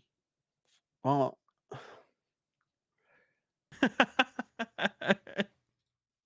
I just don't know, man. I'm gonna guess Shaman. I don't think that's right. It's not Shaman. It is Panpour. Oh my gosh. Does have a little tuft on his head that he stores water in. Is it's literally a bulb of water on its head. No Yeah. way. And his attack is Pry. What is that attack name? It's Well, it's literally like its only attack. Your opponent reveals their hand. yeah, but yeah, it's like supposed to be like pry, like I didn't mean to pry, Yeah, I know but what it's yeah. supposed to be, Oh, I thought Azul. you were being like prying something open. Well, yeah, I see that now because it reveals your Yeah, you look at opponent's their hand. hand. Yeah, yeah. Yeah. I see what it does. Bro, what a stupid Pokemon line. All right. Well, Yeah. Some you of the bringing up worst. Pampor is always a great time to remind everyone that this is Azul's full art card right here. Simisear V Star, alternate art from Crown Zenith. That's Azul's theme All right, card right moving there. along. Next up, there was a ton of cards revealed, and one of the probably the most talked about sets, slash maybe will be one of the most impactful sets since Rising Guardians. Is that the one where we got Arbiter? Guardians Rising. Guardians Rising, Rising Guardians, Guardians Rising. It feels like this is kind of in line with that kind of level of potential meta changing or game changing aspect when we got Garbodor. Yeah, did we really have something like that in the Sword and Shield era? Maybe Chilling Rain or Battle Style is one of those potentially, but it feels like maybe Sword and Shield I think a common theme of Sword and Shield was just like new card BDIF, new card BDIF, and we Yeah, didn't really see that in Sun and Moon. So I don't know. Um, yeah, this set does seem very good, though. I mean, there's a lot of strong Pokemon, also some very strong trainer cards. It's kind of makes sense that they're going to front load a lot of the strong trainer cards for the yeah, generation in the first couple of sets, right? I mean, we even saw that in Sword and Shield, like Scoop Up Net from Rebel Clash, Boss's Orders from Rebel Clash, Ordinary Rod, all those things were in the early sets, Ordinary Rod and base set. Um, and so we got a lot of that type of stuff. We didn't get every card revealed. The set is going to be featuring featuring Champao and Ting Lu, the treasures of ruin legendaries. Also, Chi Yu was revealed, but interestingly enough, there was not Ting Yu, Wo Chien. Wo Chien's this other one's name. We did not see the Wo Chien EX revealed. So I don't know if that means the Wo snail Chien. one. Yeah, the snail. I don't know if that means Wo Chien just got left out, but yeah, these are the four legendaries that are not the box art legendaries that you can like encounter at the end of the game in Scarlet and Violet. And they're You gotta also like all save like, something, right? You don't reveal well, I everything at don't know. once. I mean, it's kind of weird that it would be excluded almost. I also did see something funny where someone was like, I love the fact that they put all four of the Treasures of Ruin legendaries all together, and it was a picture of Chien Pao, Ting Lu, um, gosh, what's this one's name? It's right here, the little fishy To guy. you. Chiyu, and then it was a picture of Squawkabilly EX. I actually, when I was like seeing like the stuff leaking and people had like the images, I think that's what I saw actually. I took it. I thought it was they were being serious. Genuine, I yeah. just I because I didn't play the video game, so I thought Squawkabilly was just one of the Bro, legendary Squawkabilly is just squad. a tiny little bird that doesn't even evolve. It's like on par with Chatot. Unlucky. Yeah. But yeah, let's get into it. Let's take a look at some of these cards. The first one is the Chi Yu EX, basic EX Pokemon, 190 HP. The first attack, for 1 fire energy, discard 2 cards from the top of your opponent's deck. So not very powerful. I was like, when I initially read, I was like, can there be a mill deck made around this? I don't think so. Right? It's not milling enough. Need more Yeah, two not prize right cards. now. I mean, this is the same as Houndoom EX, and there were some Yeah. like meh mill decks built around Dude, I Houndoom lost EX, right? I lost my winning in at the first IC, the first London IC to Houndoom EX. Mill. Let's friggin' It go. was So awful. sick. And then second attack, Flame Surge, 100 damage. Choose up to 3 of your bench Pokemon. That's a lot of Pokemon to choose. Search your deck for a basic fire energy and attach 1 to each of those Pokemon. So it's a pretty powerful energy acceleration attack. 2 prize Pokemon, 190 HP, and only 100 damage though. But I could see this being decent in some kind of fire deck, maybe. Yeah, this card is The Flame not Surge. bad. It's not bad. It's not amazing, but it's not bad. Um, and I think anytime you read a fire type Pokemon, you instantly have to keep in mind that we have currently in the format one of the best stadium cards to ever be printed in the entire history of the game. But it's just unfortunate because right now there's no great fire type Pokemon to make use of it. So honestly, you could even look at Chiyu and be like, it's got 170 HP because I feel like the most likely use of this Pokemon is going to be turn one going second, bench this Pokemon, attach an energy, load an energy up onto it with the Magma Basin, retreat, and boom, hit for 100, potentially taking a prize turn one. Not too bad. And then loading up your main attack or your main strategy of the deck. Now, I don't think Yeah. there's anything in the format right now that this makes a ton of sense with.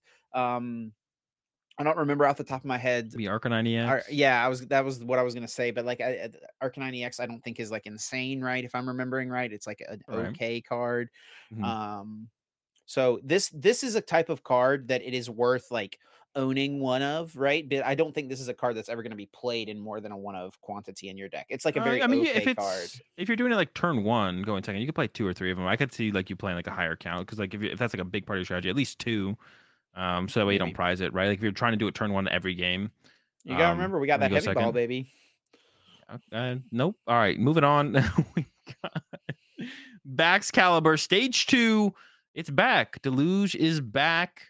Max Caliber Stage 2 Pokemon 160 HP. Absolute Zero. As often as you like during your turn, you may attach a basic water energy from your hand to one of your Pokemon. So it's I don't know how long has it been since we've had Deluge. It hasn't been too long, but it's back with Max Caliber. 2013, I think. The last, Yeah. I guess, water type deluge. There's been other type deluge effects, but yeah, rain dance effects, I guess you could say Hmm. more accurately if we're trying to date it all the way back. But yeah, absolute zero, pretty solid ability. Yeah. I mean, one of the strongest abilities, right? It's just locked on a stage 2 Pokemon. So I Yeah. think that this type of card is obviously very good and can be really good in the format, but it just depends on where the format is and also what attackers it has to power up. And speaking of which, I think just kind of, I mean, it feels very obvious, right? What they're throwing at us. Like they gave us back in the day, they gave us Blastoise and Keldeo EX in the same set, right? This almost feels even more blatant with the Chien Pao EX. Its Trembling Cold ability. Once during your turn, if this Pokemon is in your active spot, you may search your deck for up to 2 basic water energy, reveal them, and put them into your hand. And then it has the Hail Blizzard attack, 60 damage, 60 times discard the amount of water energy attached to all of your Pokemon. This attack does 60 damage for each card you discarded in this way. We've got Yeah. Superior Energy Retrieval getting reprinted in Scarlet Violet base set. Energy We've got Recycler as well. Energy Recycler in the format. We've got Irida in the format as well. So like it's so incredibly easy to set up a Baxcalibur. You literally just have to play Irida on turn 2, and you will have set Yeah. up a Baxcalibur pretty much. I wonder if Um, Frostmoth will still be better though, because it is just kind of a well, Frostmoth rotates, so oh, it does. All right, we're going with Baxcalibur then. But the Baxcalibur got lucky because if Frostmoth wasn't rotating, then we wouldn't be playing Baxcalibur. But yeah, it seems yeah. solid, right? Like one hit KO, basically. I mean, it's definitely a one hit KO deck, but it is, you can play other water Pokemon to kind of tackle different matchups, different situations. But yeah, it definitely has like the big potential is the fact that the Chien Pao can basically one hit KO anything pretty reasonably too. It feels like Yeah, I saw Jake Gearhart talking about this card on Twitter with this deck. It's the same attack as Champao, but it just costs 2 water and a metal, but it's a 1 prizer. the metal So cost though. yeah, I don't like that that. does make things a little more awkward, but I mean, we've got Energy Surge, I think, stays in the format. I know it's in Scarlet Sword and Shield base set. No, scrap it. There's no Okay. way this is it. There's no shot. Well, I guess you could use. Okay, maybe it's Because you have because you could Superior, use. right? You just have Yeah, to find a superior. metal and then you have access to it the rest of the game, Yeah, theoretically, yeah. right? All right, unscrap it. Well, it's like seems okay. Just a Unscrap thought. it. Jake just puts all his thoughts out there, but All right, let's keep cruising. we've got the Uh, Rabska. Also, shout outs Rabska, one of my absolute favorite Gen 9 Pokemon. Underrated Pokemon for sure. But it has, similar to in the video game, the Revival Blessing attack for a colorless. Search your. it's just like a dung beetle with a mustache. Is that what this is? Yeah, so scroll up to the top and look at Reller. This is Yeah, its I pre saw Reller. evolution. Yeah, Reller's a homie, to be honest. He's got his little It's a skin dung beetle with a mustache. unibrow. Is that like a unibrow though, or is that its skin? Is the question. I think Let's it's not overthink about it. Just keep moving, he's keep got moving, keep moving, he's keep got moving. a skin mustache, skin So eyebrows. Rabska, 70 HP, stage 1 for a 1 colorless energy. Choose a Pokemon from your discard pile and put it onto your bench. So this would like obviously like the power of this is you can get stage 2s from a stage 1 and Yes. put them on your bench. But you're having to set up a stage 1 that Yep. instantly gets KO'd, and even your stage 2 could get KO'd. So I don't see this being very good. Just based on that, like stage 2s aren't that hard to get out that you'd have to go through a stage 1 to get there. The only way this would be good is if it could get like multiple stage 2s set up, but it Yeah. doesn't quite do that. Totally agree. Exact same assessment I would give it as well. We've got Garganackle, stage 2 fighting type, Blessed Salt during Pokemon checkup, heal 20 damage from each of your Pokemon, and then Knock Hammer 130, discard a card from the top of your opponent's deck.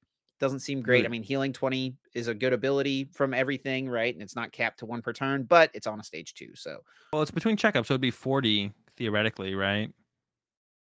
Yeah, it's during checkup, right? So it would be yeah, so it's they between hit you into turns. your turn, you heal 20. Go into your opponent's turn, you heal 20. So I don't like if you could put a tank deck together, like it's a stage 2. That's the biggest Yeah, exactly. like the cap. If it's a stage 1, if it's a stage 1, it probably wouldn't be heal 20. But if you I can get mean, it set up and you can slow them down, tank it up, I think it's a possibility.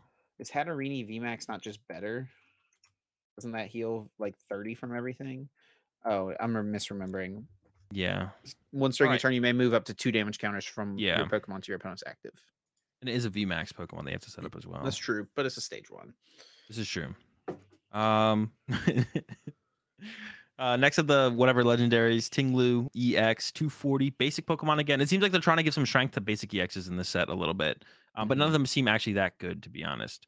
Cursed, well, except the Jian Pao was like it seems okay, but like 220 HP, you're getting that one at KO, but you might be just trading back and forth overall, anyways, right? So Yeah. maybe the Kyurem. Maybe the Kyurem is the move. Tinglu, Cursed Ground. Finally seen. It's been a little while. What was that? What's the last like ability control ability we've seen? Cursed Ground. If this Pokemon is your active Pokemon, your opponent's Pokemon with damage counters Galarian on them Wheezing. have no abilities. That is true. The Weezing, excluding Pokemon EX though. So anything with a damage counter on your opponent's side has no ability except excluding EX Pokemon. So it's just on all the support Pokemon would be the main purpose of this. And then fighting 150. Put 2 damage counters on 2 of your opponent's bench Pokemon. And we're also going to get that Halucha that pings 10 damage to 2 to bench Pokemon as well. So you could like get a more aggressive lockdown on like your first turn even.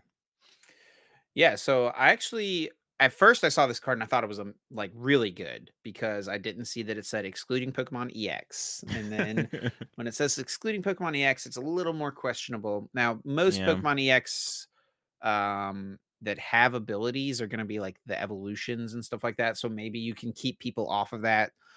through a certain disruption supporter that we'll talk about in a little bit that's coming out in this set as well. But I mean, we can never forget the power of Garbotoxin N. Like, how often did Garbotoxin N win you games, Azul, right? Like, it is such a A real lot. part of the game, and it's coming back. So is this the best way to do Cursed it? ground N? I don't know. If this is the best way to do it, it's not the best, but I mean, the main way people are going to be trying to counter Iono initially, like I think we're going to see Bibro increase in play a decent amount, right?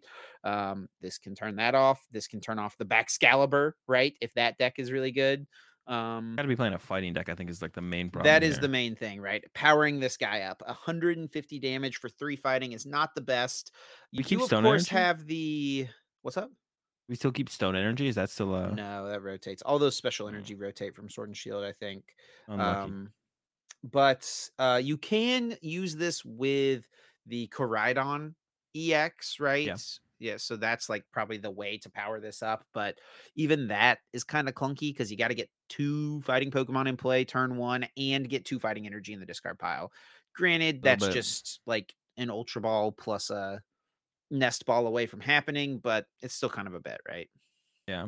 And speaking of the non-legendary legendary Squawkabilly, Bruh, you wanted to talk about the Dunsparce. bro, we got to talk about the Dunsparce. It's why it takes 4 colorless energy. Bro, do you know what Lugia does? All right. Talk Do done. you know what basic Pokemon Lugia already plays in their All right, deck? talk to Dunsparce. The Dunsparce is not amazing, but it is. I was gonna let the Dunsparce go. If you make us read Mouse House, I'm done. Or Mouse Hold. This one's bad if I remember right. Yeah, yeah. Yeah, This so is one's the Dunsparce. Okay, all right. I'm coming around on it. I thought about it for a second. All right, go ahead. yeah. So the Dunsparce, the evolution of Dunsparce. You see, this is where I thought you were going as well when you said legendary Pokemon, because I mean, look at this guy. Absolutely. It's, it's like 2 Dunsparce. Yeah, you can say it's a the Dunsparce.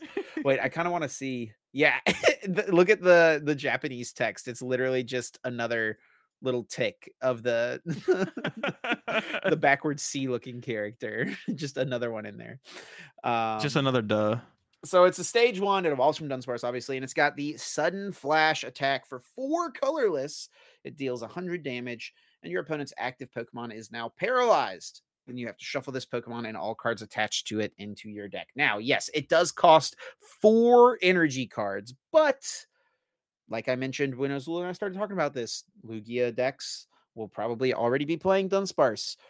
This is a stage 1 that evolves from Dunsparce, and we've seen even in this format how strong just one turn of paralysis can be, and it's not even like you're having to sacrifice a bunch of energies onto this thing because they all just get shuffled right back into the deck anyway for you to primal turbo again the next turn. So this Yeah. card is not amazing. It's not going to function as a deck on its own, but I think that this is absolutely a card that could and potentially will be played in Lugia decks. Yeah, look out for those the Dunsparce. I'm not as sold on the Dunsparce, but I mean it could be. Yeah, yeah. I mean even just as a one of, I guess if you already have the Dunsparce, why not to done? You know what I'm saying? If you're already done sparsing, go ahead and to done. Now I get to talk about my card, Squawkabilly EX. And this actually might, out of the EXs we've talked about so far, this one will probably have the most play. It's not its own deck by itself. I think Chien Pao seems like the strongest one to make like an archetype around, but Squawkabilly is pretty powerful as a support Pokemon. Squawkabilly EX, 160 HP. And then you get to the ability. On your first turn of the game, you may discard your hand and draw 6 cards. You can't use more than 1 lively draw ability during your turn. So we're getting some big Dedenne vibes from the Billy, but it is only on the first turn of the game. That's it. You can't use it past anything past that. So it does seem like they're trying to give some kind of push for like turbo decks, but not to the point where the turbo decks can't potentially fizzle out towards the mid and late game. We don't have just like Dedenne after Dedenne after Dedenne, right? Because then the attack gives it a little bit of extra for that early game potential with the energy flow for 1 colorless. 20 damage attachment to 2 basic energy from discard pile to one of your Pokemon, right? So I think it's overall like a really good support Pokemon. I think it's a really balanced support Pokemon in the TCG. Yeah, I think it's really funny how we've gotten to this point where we've scaled so far back from Shaman EX, right? We had Shaman EX, fill your hand up to 6, and you could use like that's it. Just fill your Again, hand up another to one. 6. You could do another one, another one, another one. Scoop up net, super scoop up, another one. Just keep it going. And then we scaled that back. We had the Dedenne GX, which was still really, really powerful, but you can only use one per turn, and you did discard your hand and draw six. So it's a little different in that aspect as well. This one is discard your hand, draw six, but it's something that you can use at any point in your turn. So you can like Yeah. early on nest ball for it, and then you can play research, play a bunch of cards, do a bunch of things, and then use the lively draw to draw some more cards. But you, like you said, can only do it on that first turn. So yeah, I think the obvious comparison is to the Shamans and the Dedennes of the past, but this card just feels different, right? I mean, all three of the cards are just kind of different, though they are similar. And I think this one has one of the stronger attack options as well, because sometimes like if you're going through your deck, if you're going second especially, like you're going to discard a couple energy cards, and some decks may even like I could definitely Yeah. see a deck exist that wants to go second with their squawk ability and aims to use energy flow turn one just to try to Yeah. set up their attackers, maybe something like Tinglu EX or something like that, right? Yeah. Something that Definitely. costs a lot of energy naturally. So yeah, this card is very, very strong. Definitely something you're going to want to pick one, maybe two up, probably just 2. one.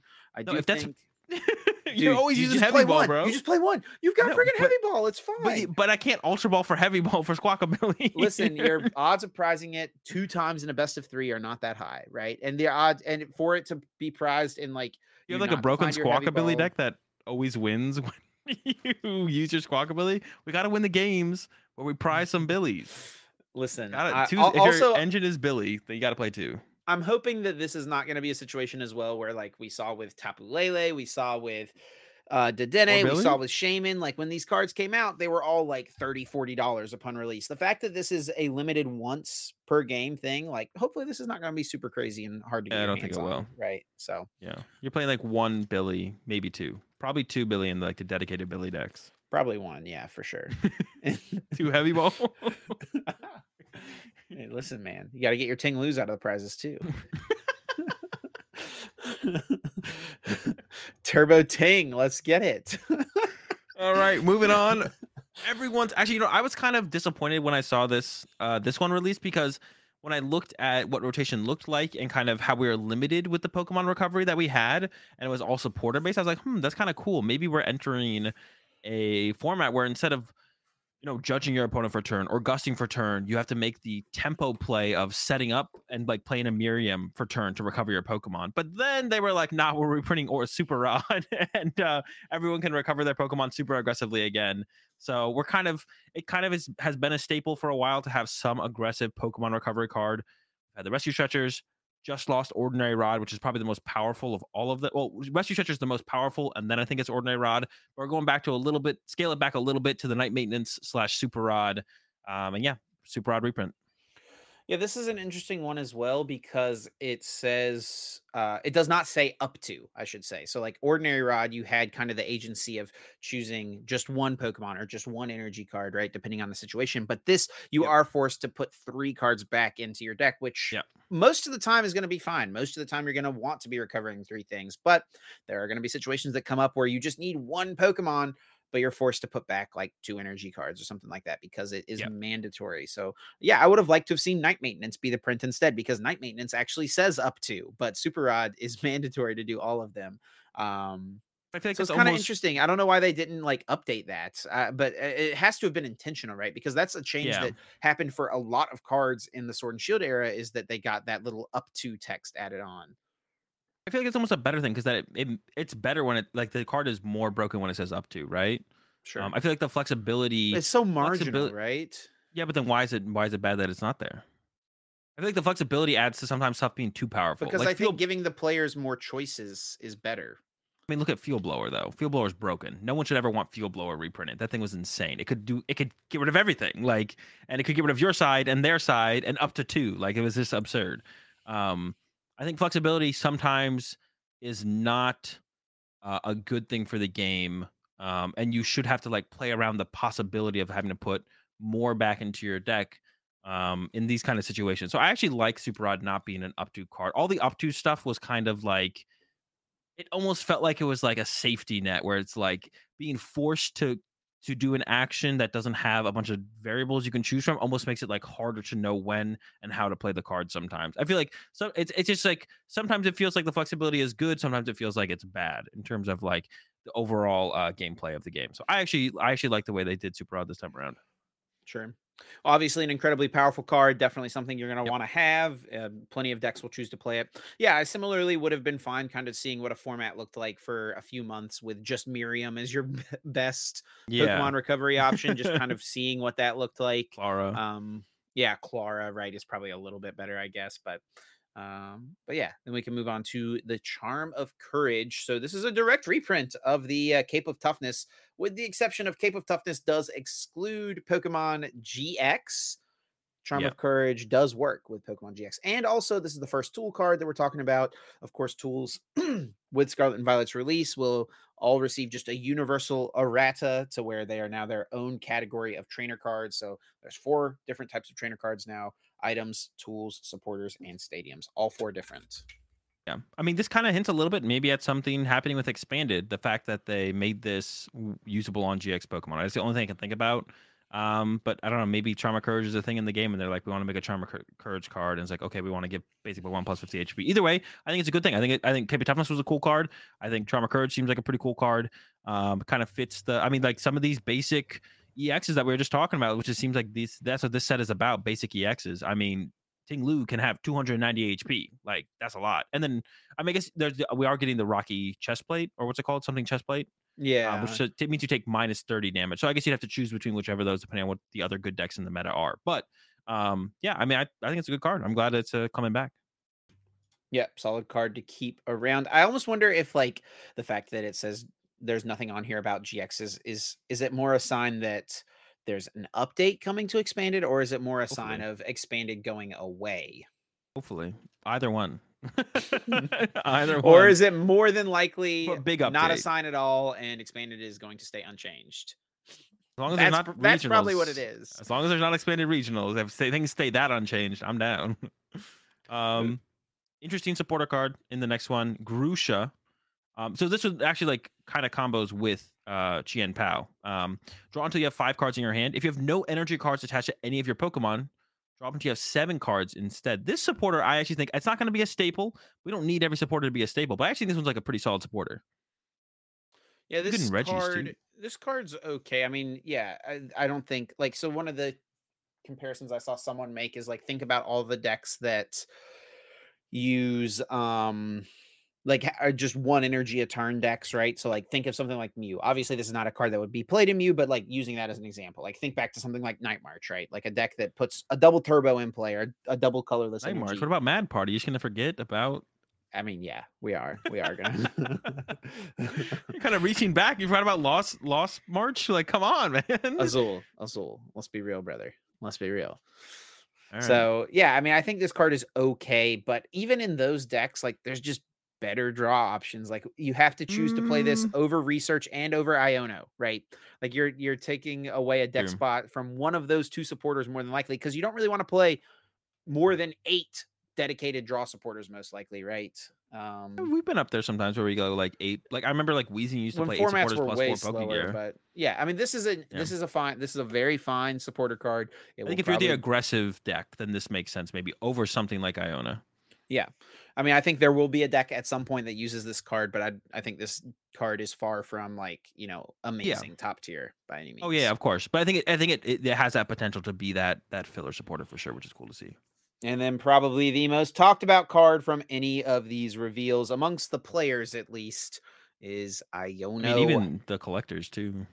Yeah, I mean, they haven't revealed the full art yet, but when they do, uh, Iono, each player shuffles their hand and puts it on the bottom of their deck. Then each player draws a card for each of their remaining prize cards.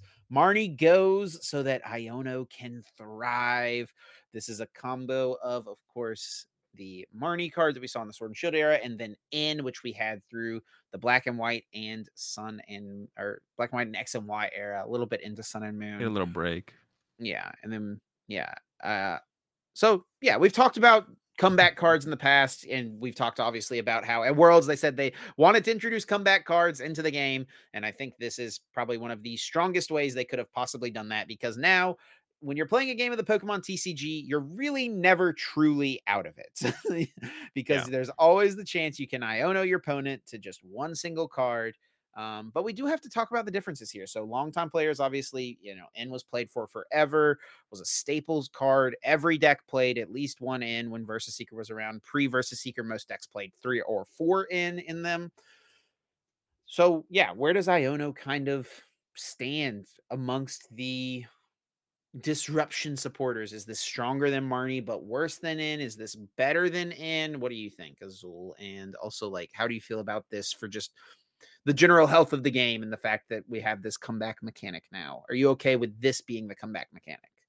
Yeah, I'm definitely fine with it. I definitely liked I wasn't a huge fan of Marnie's, like, you go first, you do a little bit, they Marnie you, you dead draw, the game's over. So I wasn't a huge fan of that from Marnie, but I was a fan of the shuffle your hand, put it on the bottom of your deck. Because it definitely was some interactions with your deck of like how to properly sequence after something like that happened. Whether you want to access those cards or don't want access to those cards, or do you think your opponent wants access to their cards or doesn't want access to them. So I was definitely a big fan of that aspect. I'm glad that is I'm like okay with that being on this card as of right now. Like that seems fine. If they had just like straight up reprinted N, I would have been fine with that as well. I don't think it specifically makes one stronger than the other. It just makes them different for the most part. I think you could argue that you could definitely make some more informed plays with Iono than you could with N for sure. It's Sure. definitely just going to be like a different kind of way to play around it. And I think there is, of course, going to be the people talking about the toxicity of the card. Overall, like a lot of people didn't like getting N to 1, but I definitely think the better players' win percentage was higher when N was a card, when being N to 1 was a thing. So that kind of only says that instead of complaining about getting Iono to 1, you should probably just get better around playing getting Iono to 1 or knowing when to Iono your opponent to 1.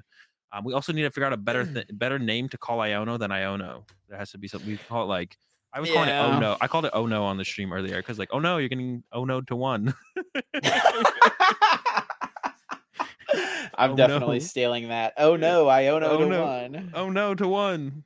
So Yeah, I'm I'm not excited looking for it. I'm forward to excited for having it to though. say this card on stream for years.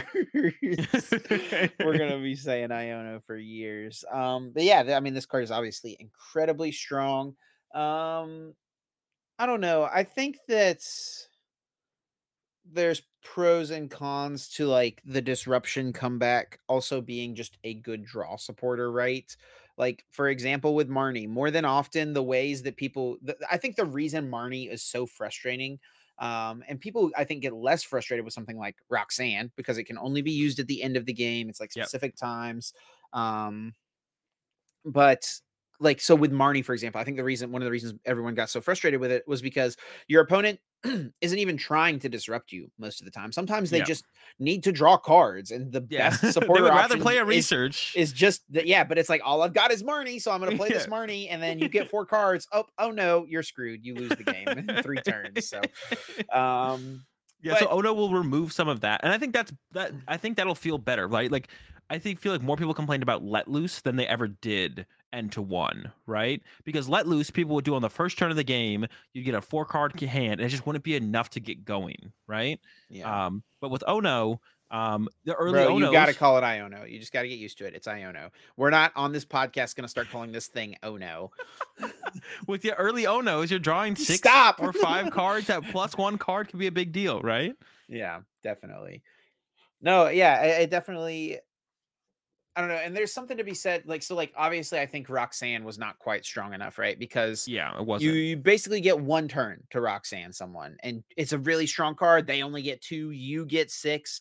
But if they just get out of that one single turn, the game is probably over. But if you have Iono, you can play it 3 turns in a row potentially. You can Iono them to 4, Iono them to 3, Iono them to 2, Iono to 1 even potentially at the end of the game, and then give yourself that many more chances to try to come back. So yeah, I think what you brought up as well is like with a card like this in the format, the better player wins more often, because especially in a format like this where I mean, at least currently games a lot of times are lasting 4 to 5 turns. Maybe this will make games last a little bit longer because you're going to disrupt and slow down. Or if someone does get off to a quick start, you at least can cut the game short from ending on that, Yeah.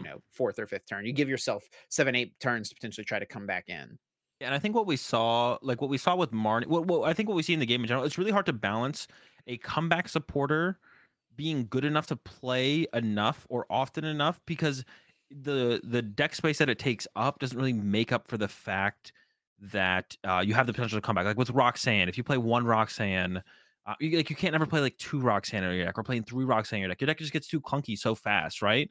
But Ono is a combination of an early game draw supporter and a late game and a mid game disruption card and a late game comeback card, which seems like a lot, but it makes the card actually it's really hard to find that sweet spot in Pokemon. I think Reset Stamp was also pretty good about that though, because it was an item card, so it allowed you to make more aggressive comeback plays where you could gust Yeah. plus reset stamp or just draw with research plus reset stamp. So it allowed you to be more aggressive on your end, which made up for the fact that in the early game reset stamp effectively did nothing. Yeah, Right. but I And so I think think being Marnie and Let Loose were like the worst of them because it wasn't like super disruptive in the late game. You could do some well-timed Marnie, some well-timed let looses, but most of the time it was just frustrating because when you got it used against you on turn one, you just never got to play the game to begin with. But with Ono, you're always going to be able to, everyone's going to get to play more Pokemon. And then you also just have that late game comeback potential that you have to play around and play into on both sides, right? yeah, I mean, I think something like Reset Stamp is maybe I think it's a little too strong for something like a control deck, right? Well, I Because think like if we had like Reset Stamp plus Inteleon, that would have been really bad. But Reset Stamp in the format that it was in, I think was like fine. I mean, I think that that's also the format that control was the best it's ever been. So Was that Pidgey control? Did we have Reset Stamp? Oh yeah, yeah, we did. yeah. Pidgey control So wasn't that good though. It didn't even beat Mewtwo. yeah, but we also had it in Zoro control as well. And Pidgey did beat That's Mewtwo. You expanded. How you can you you like definitely you sacked Grant so hard in that Atlantic City finals for sure. and then in top 8 again in Knoxville, like, just every time I play against him, just always sacking him, I guess. That's what he would say at least. Well, Do yeah, you I think mean, I I think overall, I'm a fan of the Iono coming Yeah, into the I think game. it's a I think, plus.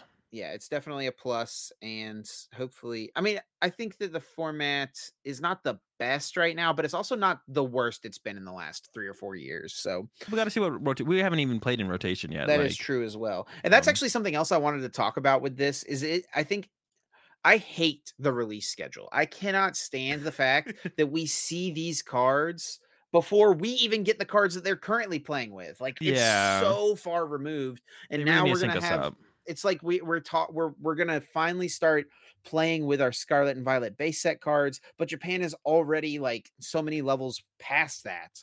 Um, It's not even like what we and can I use, don't so, like, the big thing is, like, we can use that information, but we never got to experience the Miraidon or the Tina V-Star hype, right? Like, those are the 2 best decks from everything that I saw going into the first big Japanese tournament, and then there was 1 Giratina in top 16, 0 Miraidon, right? But we never got to experience those cards being good or, like, going through the process of, like, making good lists with them and playing them, and now we're just kind of on the o other side of that already, and it's like, "Oh, Miraidon's not even good. Why would you even pick him up?" Right? Which kinda sucks. Like, we don't even get to, like, experience that development of the format. Although I do think once everyone gets access to the cards, there's always going to be players who find things that other players didn't find, and be able to come up with new and cool decks. But it would be really nice to just be on the same page and be able to kind of go through it together. yeah, I mean, and I don't even necessarily think it needs to be a global release, but like I mean, how that'd be long pretty ago good though. That'd be how it optimal, would be right? great, it would be great, but it's a lot harder logistically, like, the cards are made by 2 different companies, right? Like, Just um, send them the image and just be like, here you go. Just start putting them at the same time. It can't be that hard. it's easy to say like that, but then, like, you think of the logistics of organizing things between 2 different languages, right? Like, You send them an it's just email like with the images, and then they just listen, put them in the listen. factory. Like it can't. Like we're at such a big this. Like it feels like we're getting closer. They definitely need to sync us up Think eventually. I about think if it went that fast, think about how many translation issues there would be. there's no way they couldn't get it correct. They have to have. There definitely be someone who just speaks both languages on both sides fluently, and they could communicate. If not, they can hire someone. They're Pokemon. They can pay for it. Like I feel like there's Okay, no reason sure. that it won't get there eventually, right? That we'll have this synced. Yeah, This but feels like people we're have been pretty far separated. for It's as been like long as I've been playing the game, people have been talking about yeah, us but what getting are we to a like separated global by? Like, release when did they get Scarlet Violet? 2 months ago? A month ago? 2 months ago. It was like the Yeah, day that Crown Zenith came out for us. It was like February, yeah, early February, I think.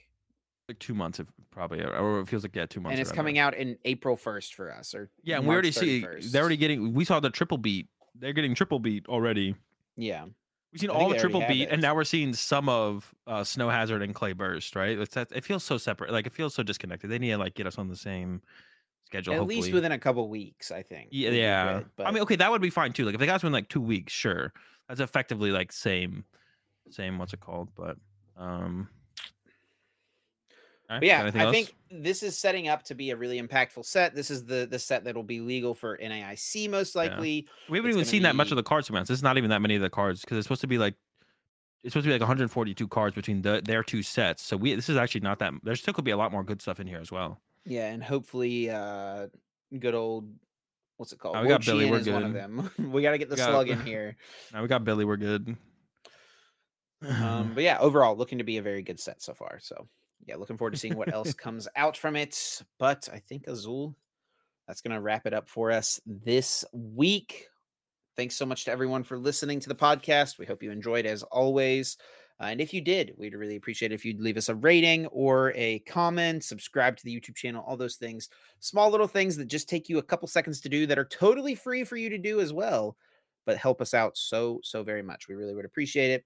If you do want to continue to stay in touch with us and stay up to date with what is happening with us, you can, the best place to do that is over on Twitter. You can follow myself at Chip Ritchie, Azul at Azul_GG. And you can also follow the Uncommon Energy podcast at Uncommon_Energy.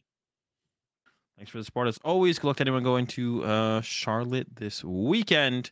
And catch y'all next Tuesday, 7 a.m. Eastern, as always. Peace.